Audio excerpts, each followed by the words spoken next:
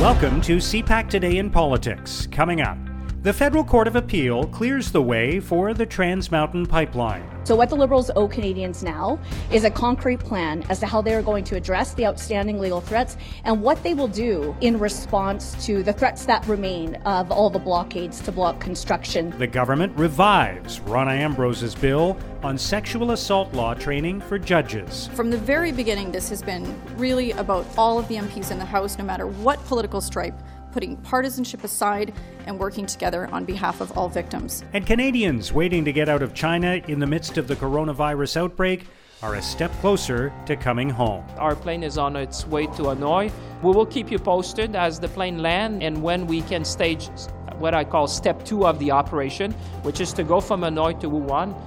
The reason why we stage there is because usually you get the permission to enter the airspace in China within hours. So based on best practice from our colleagues, we know that we need to have a plane ready, fuel, and with the crew on board to be ready to fly in just when we get the permission. It's Wednesday, February the 5th. I'm Mark Sutcliffe. Let's get right to the top political stories this morning. I'm joined by author and op-ed columnist for the Chronicle Herald, Dan Legere. Dan, thank you for being with us. Yeah, well, thanks for calling, Mark. So let's talk about the court ruling about the Trans Mountain Pipeline, upholding the government's plans, obviously. And what does that mean in terms of where we go next? A legal challenge has been overcome, but this is still quite a public relations exercise for the government and for all the proponents of Trans Mountain. Well, it's become as significant a political issue as it is an economic development issue almost now, Mark. I mean, because what it says is, it's a signal to the federal Liberal government's, commitment to try to revive the fortunes of the Western oil patch. But it's also become the focal point of anti-federal messaging out in Alberta and Saskatchewan. And it's also a very important economic project from every point of view. It's an immense infrastructure deal, and it has profound implications for the environment and for relations with the First Nations. So it's a lot of punch in one project, that's for sure. Is it a done deal now, basically? I hesitate to ask that question because it's kind of like the new North American Free Trade Agreement, which is finally across all the finish lines, but it felt like we were always asking, when can we actually declare this complete? Is Trans Mountain effectively a fait accompli now? Well, I would never go out that far on the end of a limb on that, Mark, because there is, some of the First Nations I've seen quoted are saying that they may try to take another legal tack during the route process, where they lay down where the pipe is actually going to go. So there's apparently another legal juncture for some of the First Nations to oppose it at that point. But I mean, now there's a Federal Court of Canada ruling which says that, consultation doesn't mean a veto. So that's the key thing, I think, that is going to be significant going down the road when there's other times when you have this clash of interests between industry and the First Nations, trying to, guard and protect their own lands. So, there's still a ways to go. And, of course, the political issue is still as hot as ever, I think. Does the federal government support the Alberta energy industry, yes or no? And that's a question, depending on who you ask, will give you the answer. All right, let's turn to Rona Ambrose, who was back in Ottawa yesterday. I know many conservatives and conservative supporters were hoping that if she was going to be in Ottawa in February, that it would be around her leadership, but it wasn't about that. It was about a bill that she had tried to introduce in the previous Parliament and is being reintroduced now that would compel judges to undergo sexual assault awareness training. The Liberals are supporting this now. Ambrose is saying she wants all party support to finally get this passed. Where do you think this is going? Well, Rona Ambrose, who was kind of, for many people, the dream conservative leadership candidate, and as you mentioned, decided not to run. And she said at the time that she had interest in the private sector she wanted to pursue. And this is one of them, I think. I mean, it's not strictly a private sector matter, but it's a a personal interest of Rona Ambrose as something she feels very passionate about and has fought for, and really is a little bit, it's not really the kind of thing you ordinarily hear from, leading lights of the Conservative Party. This isn't really the kind of social legislation they would ordinarily be known for, but there is quite broad support for this type of legislation. And what it does is it just, keeps judges from perhaps anyway, keeps judges from making some really stupid observations and indulging in good old-fashioned sexism from the bench. So, but it shows you, I think, to some degree, that Rona Ambrose can get stuff done. Yeah. And if she had been the leader of the Conservative Party, would she have applied that type of energy to those concerns? I think she would have. And I think this suggests she probably would have been a pretty darn effective person. Do you think it will get all-party support? And I think it's worth asking that question. Obviously, there are a lot of Conservatives who support Rona Ambrose and would have supported this anyway. But yesterday, there was an Alberta MP, Arnold Viersen, who asked an NDP member of Parliament if she ever considered sex work. He apologized for that afterwards. But once again, here was a Conservative MP basically embarrassing the party on a day when another issue should have been taking prominence. Yeah, and if you go and look at the tape, or if listeners go and view the tape of this Arnold Viersen, who frankly I'd never heard of him before his name popped up in this respect, but I mean, so smugly smirking over this what he thought obviously was a brilliant, touche moment against a political rival, and he just came off looking like a complete, sexist idiot, frankly, and that's how it's going to be read. And again, here's the Conservative Party in the midst of this whole self-recreation and try to re-identify itself with the Canadian voters.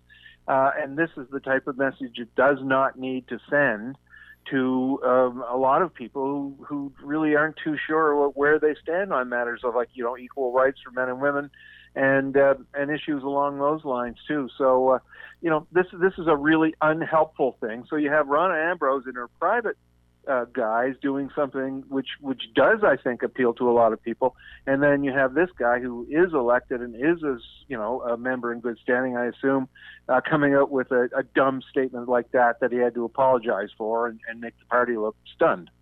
All right, let's turn to the Conservative leadership. Rona Ambrose, as we've discussed, is not part of it, but Peter MacKay is the apparent front runner right now. Some people have already started calling this a coronation. There was a poll that came out yesterday from Ipsos for Global News that asked Canadians about their views of the four of the candidates in the leadership race, including MacKay, Erin O'Toole, and Marilyn Gladu. And about 40% of Canadians said they would consider voting for the Conservatives in the next election if MacKay were the leader. That was higher than any other candidate, which is certainly a feather in his cap if Conservatives want their party to return to power. Absolutely, and that's a good point. I'm sure you discussed probably in yesterday's show, this faux pas with the CTV interview the other day where MacKay's people interrupted an interview because they didn't like the way the questions were going and made MacKay, it was an awkward moment for him. Now this poll is going to bolster his chances again, I'm sure. But then I guess we should always remember in this situation is that the poll that matters is how the Conservative Party members think and what they consider. And they're going to take in many factors when they decide on who they're going to support for leader. And I know there's a well-established and very vocal part of the Conservative Party that's just saying, look, we got to get somebody who can beat Justin Trudeau. That's got to be job one. And so they're going to be taking polls like this very seriously. So, but there's still quite a ways to go. Nobody's voting until June. So, there's lots more polling and slip-ups and gains that can be made by potentially other candidates. All right, before we let you go, Dan, we should touch briefly on the plans to evacuate Canadians from the area in China affected by the coronavirus. And we're hearing more developments all the time about the plans to bring those Canadians home. What's the latest on that, and what are your thoughts on how this is being handled by the government? Well, there's reports out today that they've secured, the government has secured a second aircraft to go in there. And, I'm not on the ground, but what I've been reading today is it appears the Chinese are in the process of okaying these flights. It is a matter of tremendous complexity, as you can imagine, because you have a population almost as big as Canada is locked down and incommunicado with the outside world almost, and just flying in and out is a tremendous logistical and political issue right now. So, I think that the Canadian government is doing it the way it usually does, is sort of working quietly away and trying to get these things done. But there is growing concern, obviously, among the families of people who are stuck in Wuhan and that part of China to get their people out, before any more get sick. So it is a race against time, and I think the federal government is proceeding really cautiously because they don't want to tip the Chinese politically one way or the other to make this whole thing more difficult. All right, great stuff, Dan. I appreciate you joining us today. Thank you. All right, we'll talk soon, Mark. That's Dan Legere, author and op-ed columnist for the Chronicle Herald. When he said, well, we might not license here, but we might license in this space, why do we need to license anything at all? Now, here's what political columnists and commentators are writing about today. At globalnews.ca, Rob Breckenridge argues the government is sending unhelpful, mixed messages on telecom and broadcast regulations. Breckenridge writes, "We may be on the verge of a massive overhaul of these regulations, so it would be helpful if our government could articulate what it's hoping to accomplish. What we're getting is mixed messages on whether it's prepared to embrace some of the more contentious recommendations from a panel's deep dive into the issue, without any coherent vision of what a modernized regulatory landscape looks like and how best to unleash the potential of what Canadians have to offer." In the Globe and Mail, Robin Urbach argues, Peter MacKay has ruined his own momentum. Urbach writes, MacKay threw his campaign team under the bus when he claimed a tweet attacking Justin Trudeau over yoga expenses fell short of his personal standards of civility. His fidelity to civility must be new, since he made a similar quip in an earlier interview. This flub offers a glimpse into the emptiness of his campaign, which so far has been about echoing the consensus and blaming his campaign team for something he's been saying all along. In the National Post, John Ivison argues any suggestions of a coronation for MacKay are premature. Ivison writes, "The presumed frontrunner has stumbled in recent days, adding propellant to the smoldering anyone but MacKay campaign building inside the party. His critics contend MacKay's election as leader would blow apart the Conservative coalition. If he continues to validate the criticisms of his adversaries by being too ambiguous or out of touch with the grassroots, he may regret having left the genteel surroundings of his Bay Street law firm."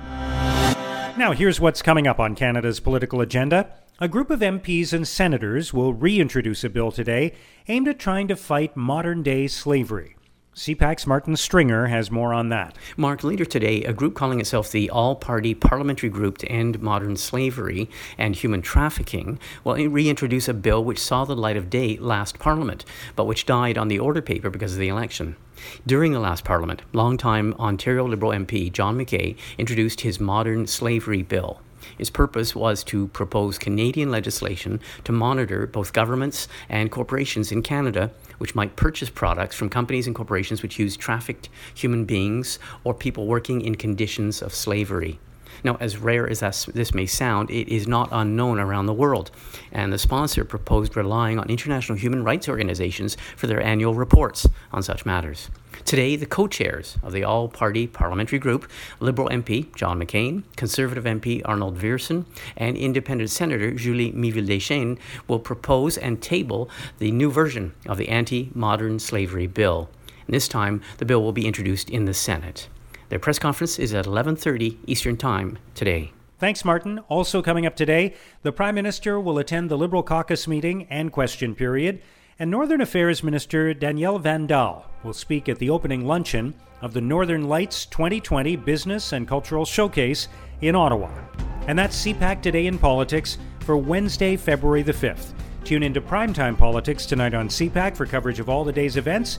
Our podcast returns tomorrow morning. Have a great day.